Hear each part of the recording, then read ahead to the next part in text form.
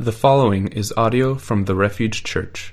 Every sermon is an invitation to understand, obey, and enjoy God. More information about the Refuge Church is available at therefugechurch.us. We are heading into 41st week in the book of John. We're in it for the long haul. It's amazing to think that we have gone through 7 days of Jesus' life in like a half a year. So if Palm Sunday was John 12 and now we're in John 19, we have done some real exegetical preaching through chapters of John.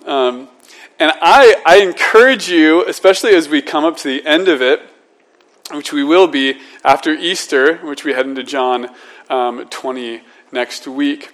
I really just encourage you guys to take time this week, maybe because it's Passion Week, and we actually gave some meditations for you. As you go through this week, maybe just let yourself meditate on what we have learned through the book of John.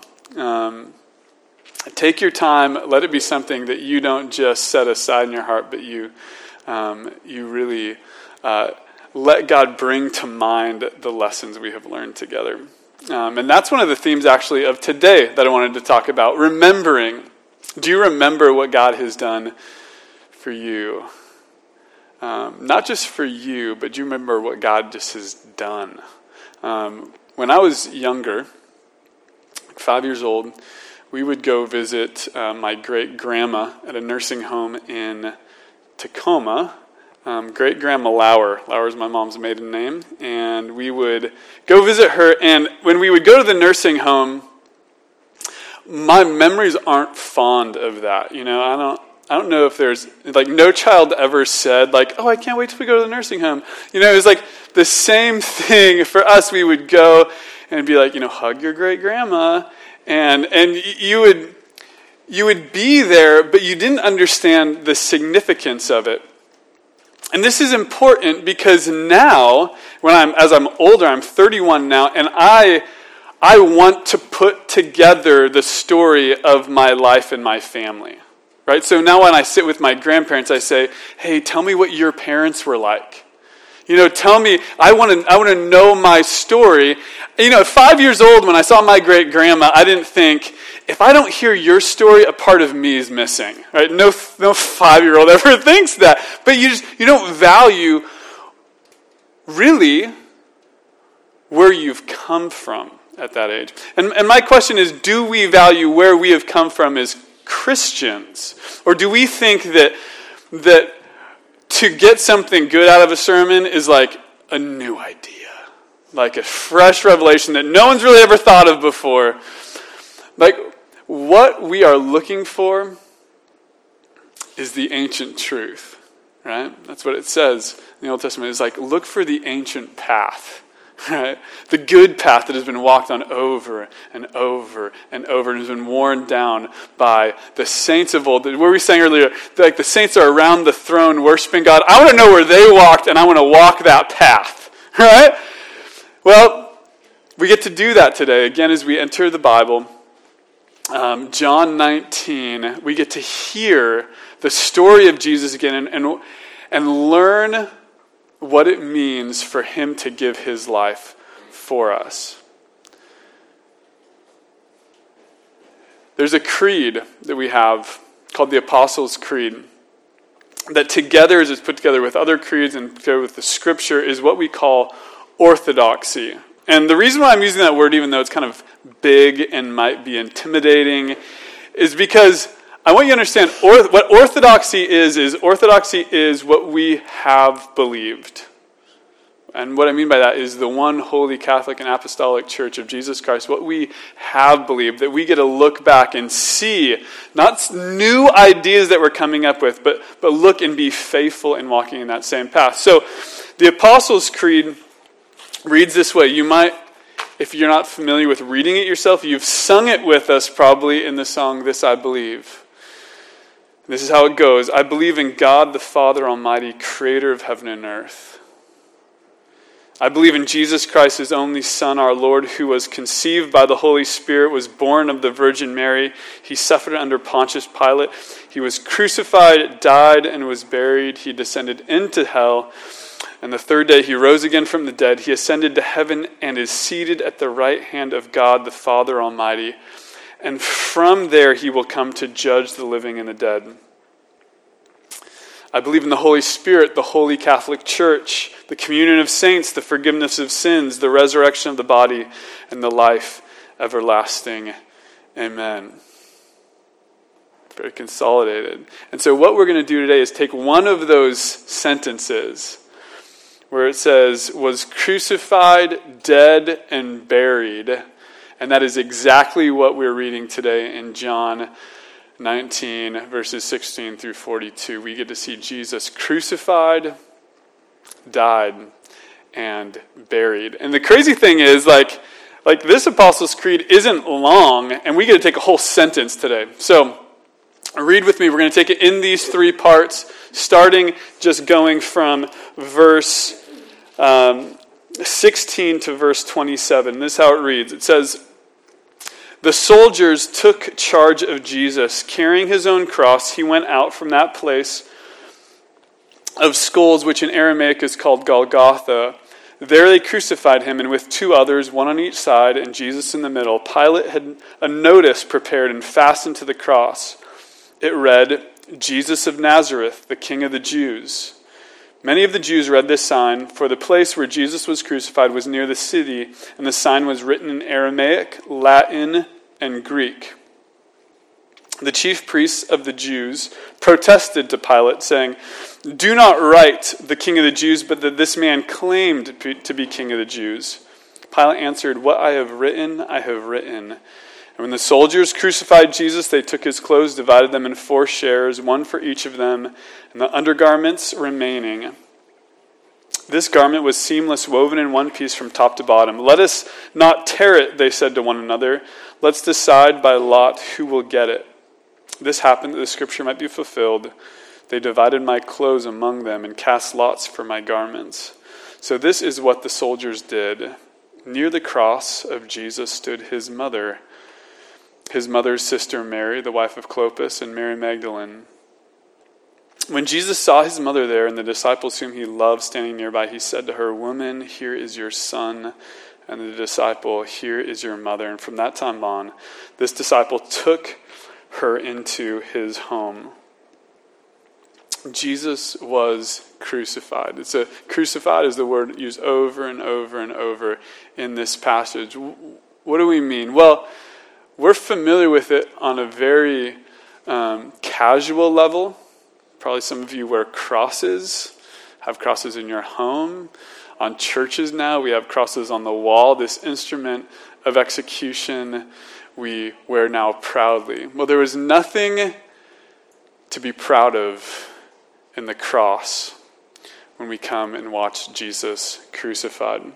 Cicero, one of the famous Roman lawmakers, said this. He said, it was the most cruel and shameful of all punishments. Let it never come near the body of a Roman citizen, no, not even near his thoughts or eyes or ears. He said, let it not even enter it's so detestable. Let it not even enter the thoughts of a Roman citizen. The cross itself was such a brutal and humiliating display of a criminal that there was no lower way to die. One of the questions that if you see your community notes, one of the things I want the community groups to talk about this week, and I encourage you to talk with one another about, is this. Why did Jesus choose the lowest way to die, the lowest way to live, instead of the best we had to offer? Right? The best we would have to offer now is maybe it's a dying at home or a hospice or nursing, right? Like that's what we have now. But what would Jesus choose? Well, if it was today, it would be probably the electric chair. right? That would be the way he would choose to go. I read this amazing paper by an African-American theologian called The Cross and the Lynching Tree. Essentially saying when we see a lynching, we see a crucifixion. It's like this crazy, I want us to see what is happening here. Jesus chose this way to die. I think we have so pacified the cross, in the ways that we represent it now, that when we think like Jesus would have chosen to be lynched, when we think of it that way, maybe something in our hearts go, not Jesus. But that literally having all power and all authority, which he has said, when in conversation with Pilate, he said, I have all authority and all power, everything being given to him, the way he chose to die is the worst we had to offer him. And I want you to think of this as this is his choice. This is what he is wanting. Why? Well, think of it this way. And as I was considering the ways we protect ourselves, I thought, how much of our own nature to not be shamed or not be powerless we see in a simple childhood game of tag, right? Remember playing tag? And you start creating rules to protect yourself. Like everyone's running around and you're like, you're wearing out, and Susie is just like she's about to tag you, and you're like, this is base! Right? And Susie's, no, that's not. And you're like, yes, it is! It just became base. And what we do there is in one desperate move, we try to protect ourselves, right? This is what we do with our power. When you are given power, what you do is you try to bring comfort to yourself and protect yourself. And that's not a bad thing. It's good to protect yourself. But I want you to see what Jesus did with his power was he made himself detestable to us. He made himself a shame. And that's what was predicted hundreds of years ahead of time. In Isaiah 53, where it says, and he was despised and rejected by mankind, a man of suffering and familiar with pain, like one from whom people hid their faces. We held him in low esteem. I love this. That Jesus, the way he chose, was that we would want to actually hide our faces because we wouldn't want to look on him. Guys, there's no shame you have felt, no powerlessness you have felt, no rejection you have felt that Jesus did not take on himself. It was his choice. That's what we learn in the crucifixion. We also learn incredible things that have been verified through history and just practice in the Roman act of crucifixion. We know that criminals they carried their own cross to where they would be crucified. And we see Jesus carrying his own cross to be crucified. We also know that criminals at that time would have to wear a placard saying what their crime was. Not too long ago in a Middle Eastern country, I was reading an account of this. Some people were beheaded. And what they had to do is they had to wear a placard saying what they were beheaded for. Right? This was still being done, right? This is carried over from not just the Romans, but the Persians even started this before them, that they would actually have to say, this is why I am being condemned. And so what was written on his sign says so much about who he is. Jesus, King of the Jews. And this is really amazing because I think this was Pilate's sort of last, let's stick it to the Jews, right? He meant for this to be an insult to the Jewish leaders, and so the Jewish leaders are like, hey, can you write that he just claimed to be King of the Jews? And it's like, that just doesn't fit. And so he writes King of the Jews, and this is why he was condemned. But as we go on to see what happens next, I want you to see this in two expressions of love. this global expression of love that is Jesus' expression, and then a personal expression of love. And why I want us to see this is because I think sometimes when we see or hear that God loves the world, that God, right, when we hear God so loved the world that he gave his son, we can see this as a general love that maybe we wonder if it is personal or not. Well, it is general, and it is big, and it is for the world, and we see it in an incredible way in the way that the words were written on the placard that hung above Jesus. This is the first time I've really taken note of this as I've studied, is it was written in 3 languages, right? It says it right here. It was written in Hebrew or Jewish Aramaic. It was written in Greek, and it was written in Latin. There's a lot on this placard, right? I mean, I think when you watch something like Passion of the Christ, it's just a couple words, right? They don't even get it. Like, I think we overlook that Jesus, even in this act, Pilate, not even realizing what he is doing, is saying, this is a Savior for the world, right? Think of the language that was written in Hebrew, at least the West, right? This is the language of our religion, right?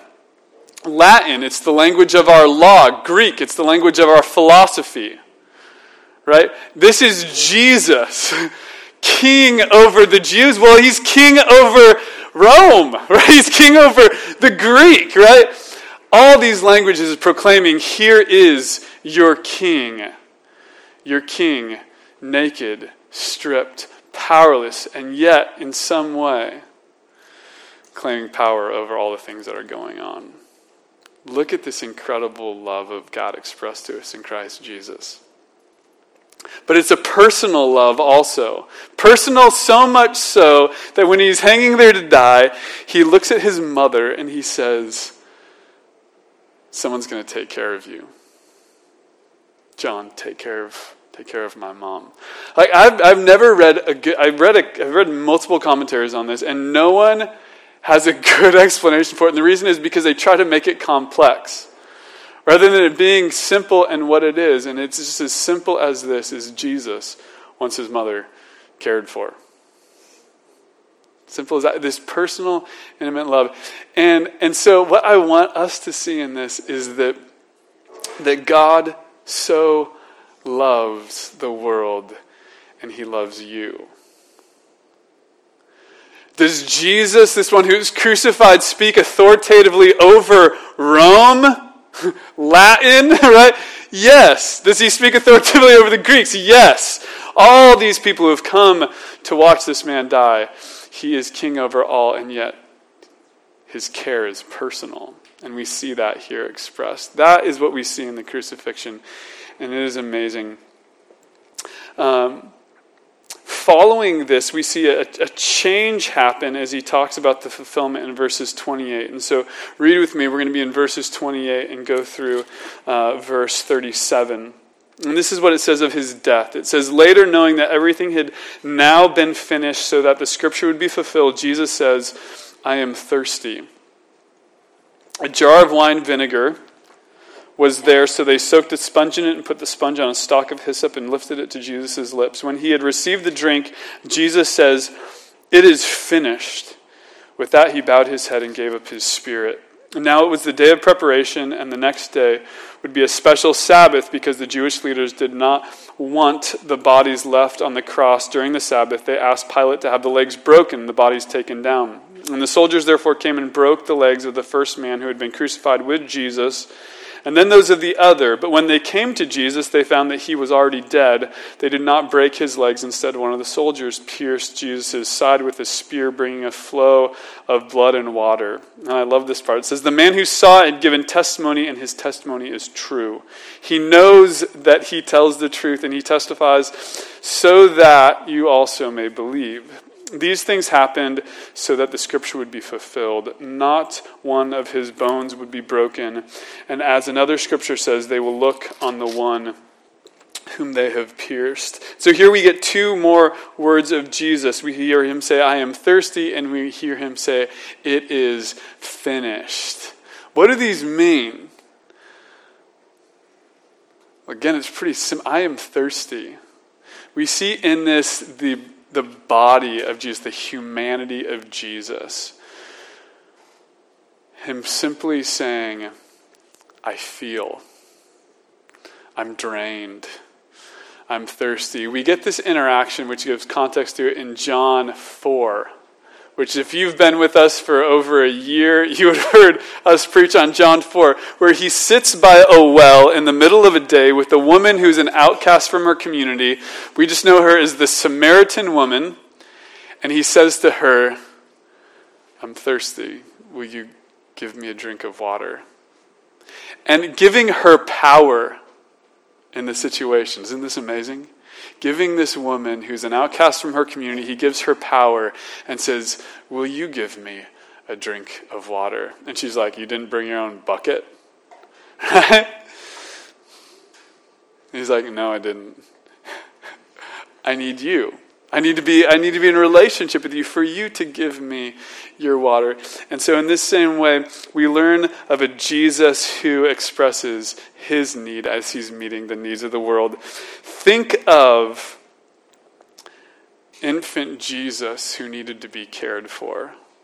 Helpless baby Jesus who had no power but was exposed and needy.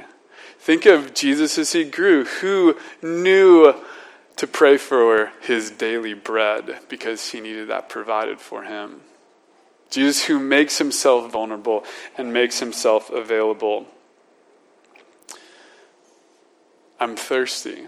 Guys, it's amazing. You and I think, oftentimes, right, we try to put our best foot forward. Like when we get in a relationship with somebody or we meet somebody for the first time, what we're thinking is, what's the power equivalent, right? We're like, how do I show myself as being cool so they don't think I'm weird like I really am? And so, so I'm going to say certain things and then I'm going to, right? Like, what's that power equivalent? Well, Jesus made himself vulnerable and available in that way. He built a bridge through his own body. I thirst. It's incredible. Then he goes on, we see Jesus fully man, a body who's weak, feels every thorn pressing into his brow, crucified, and now we hear him say, it is finished. This is incredible, guys. This is one of the most fun parts that we get to talk about today. It is finished is one word. It's the word tetelestai. Could be butchering that. It's not three words like we see here. It is finished. Tetelestai is just one word, and it is a simple word. It's not a spiritual word. It's not a word that they would, say in their, their sacrifice rituals. It was simply a word that if a servant had done something his master had asked him to do, he would come and he would just say tetelestai. He would say, it is completely done. Everything you asked for. It's the same concept if you have an artist that's been working on a project, someone who's writing a book or someone who's making a painting, and they have labored over this. Every stroke that they make, incomplete, but making a complete work. And finally, the painting is done, and they hold it up, and they're like, tetelestai. You see it in its fullest form. And that is what Jesus is saying. Everything that God expressed and shown in the Old Testament through prophecies and showing himself, all of this was making this painting, right? This portrait that we fully see in the person of Jesus. And so Jesus says, it's complete, tetelestai. Do we see the fullness of God in the person of Jesus hanging on the cross? Do we see the tetelestai?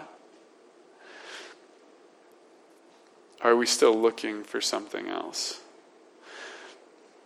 I think sometimes, like going back to the example I started with, right? I think so many of us don't even know our history. I think, especially in the American culture, we don't do a good job with that. Like if you asked me my great-grandparents' names, I don't know them. I know that I am Dutch, German, and a wee bit of English, I think. And we're not like we never like went to Germany to see where we were from, or like that's And so in some ways, I'm like, who I am, there's a lot of my story I don't know. And neither is my family tree finished with me. We know that because my brother already has a son. His name's Owen, and so Fredericks will continue. Takes the pressure off of me. But what we see in Jesus is the work of God from when he said, "Let there be light." Right? When he shaped Adam, he said, "Let us make man in our image," and man and woman were made, right? And he breathed life into them, and they were alive, filled. They weren't complete. They were still needing completion as the story went on, right? And the story is told that one would come. And then John 1:29, "Behold, the Lamb of God who takes away the sins of the world. Behold, the Tetelestai." Right? Behold the one whose sin would be not just covered, like we see in the strokes of God in the Old Testament as we see the Passover lamb getting offered. But that's not complete. That's not the fullness. But we see the fullness in the person of Jesus Christ. And we read this in Hebrews 9, where it says this. It said, "For Christ did not enter a sanctuary made with human hands that was only a copy of the true one." Right? Not complete, not full. No, he didn't do that. He entered heaven itself now to appear for us in the presence of God. Nor did he enter heaven to offer himself again and again and again the way priests would enter the most holy place. Otherwise, Christ would have to suffer time and time again since the creation of the world. But he has appeared once and for all at the culmination of the ages to do away with sin by sacrificing himself. Just as people are destined to die once and after that face judgment, so Christ was sacrificed once to take away the sins of many, Tetelestai. It is finished. What we have looked for and longed for is finally complete in the person of Jesus. Is that who you see when you see Jesus on the cross? Do you see fullness? Or are you still looking for more?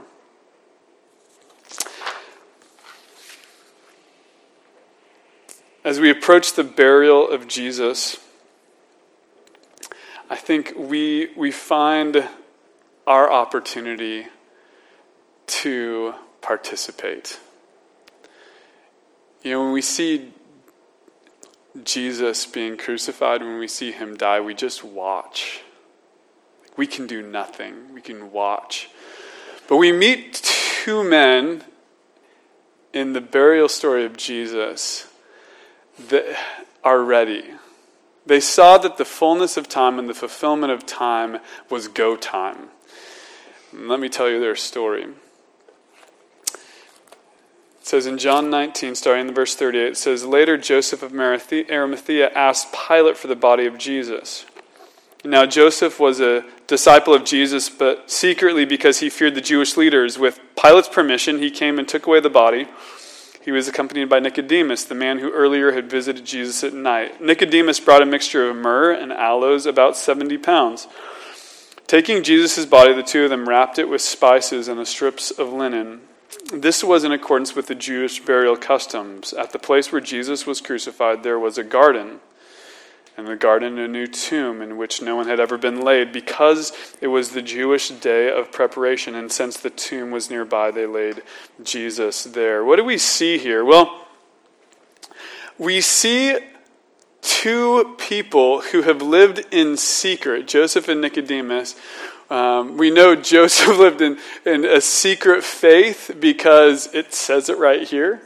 He followed Jesus, but he followed him at a distance. So while he saw the disciples kind of making fools of themselves, like, "Yeah, we're with you, Jesus," right? Like, while they watched that, they heard Jesus' words and they took the words of Jesus seriously. They heard Jesus say that he would die and they believed it and they prepared for it, because you don't just come up with 70 pounds of spices overnight. Right? I want you to think to your spice cabinet and think of how much your pepper weighs. Think of 70 pounds of that, okay? Like, we're talking about a lot of spices, and they wrap him in this. Like, he was probably the size of a refrigerator by the time they were done wrapping, right? They were ready for the death of Jesus, and when he died and everyone else scatters, they went public with their faith. And this is so cool. This is so cool. Why? Well, because I think a lot of us live at least parts of our life in secret. That we keep parts of our life this secret faith. We come to church on Sundays and maybe we're like learning to raise our hands. Like, we're going to sing a song later that says, "And I stand with arms lifted high." I can't remember the arms high and wide abandoned. Yep, you know that song. And we're learning to worship. We're learning to live publicly our faith, right? Well, my prayer is that Easter will be a time this year that we become like Joseph and Nicodemus. Right? Joseph of Arimathea, who lived in secret, Jesus dies shamefully, and he immediately goes to the leader of the land and says, "Give me his body." Think of that courage. Think of the guts of that guy to go and be like, "I want him." And he is ready. He's like, "We already got 75 pounds. And Joseph of Arimathea, a wealthy man, has bought. This is the first time I've noticed this. Where's the garden? Did you guys read this here? It says, 41, at the place where Jesus was crucified, there was a garden.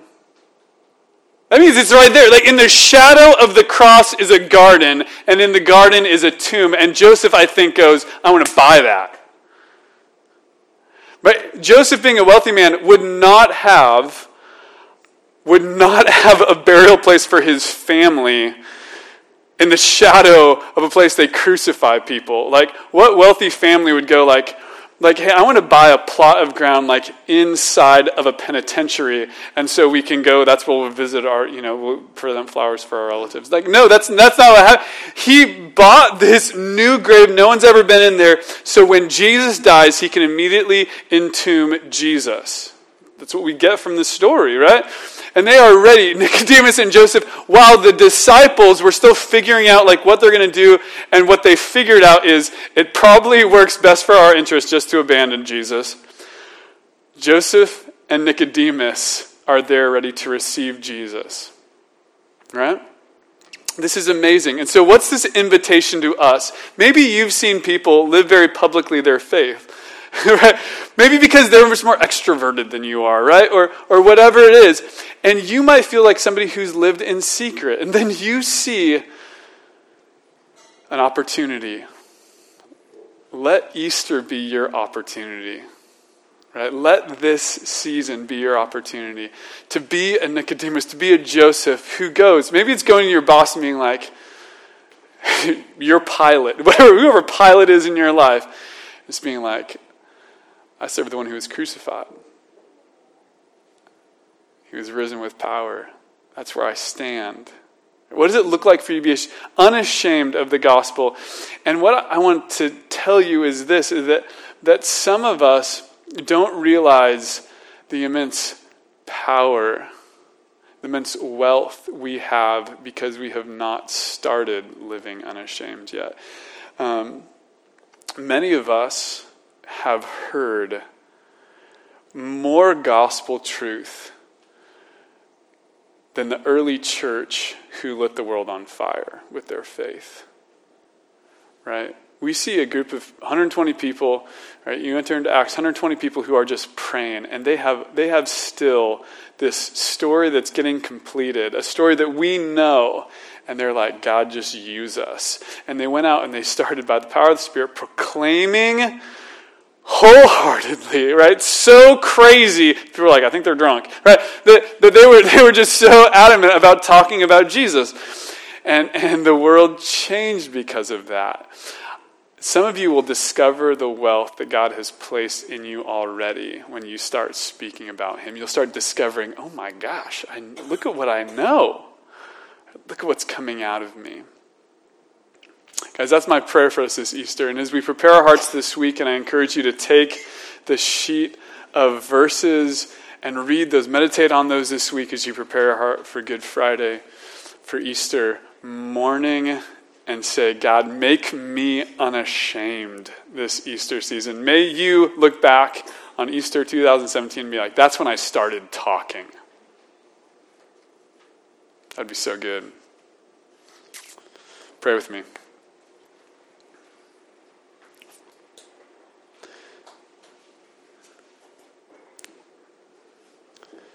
God, thank you.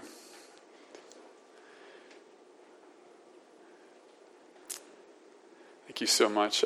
When we see Jesus and him taking the lower place, there's no level of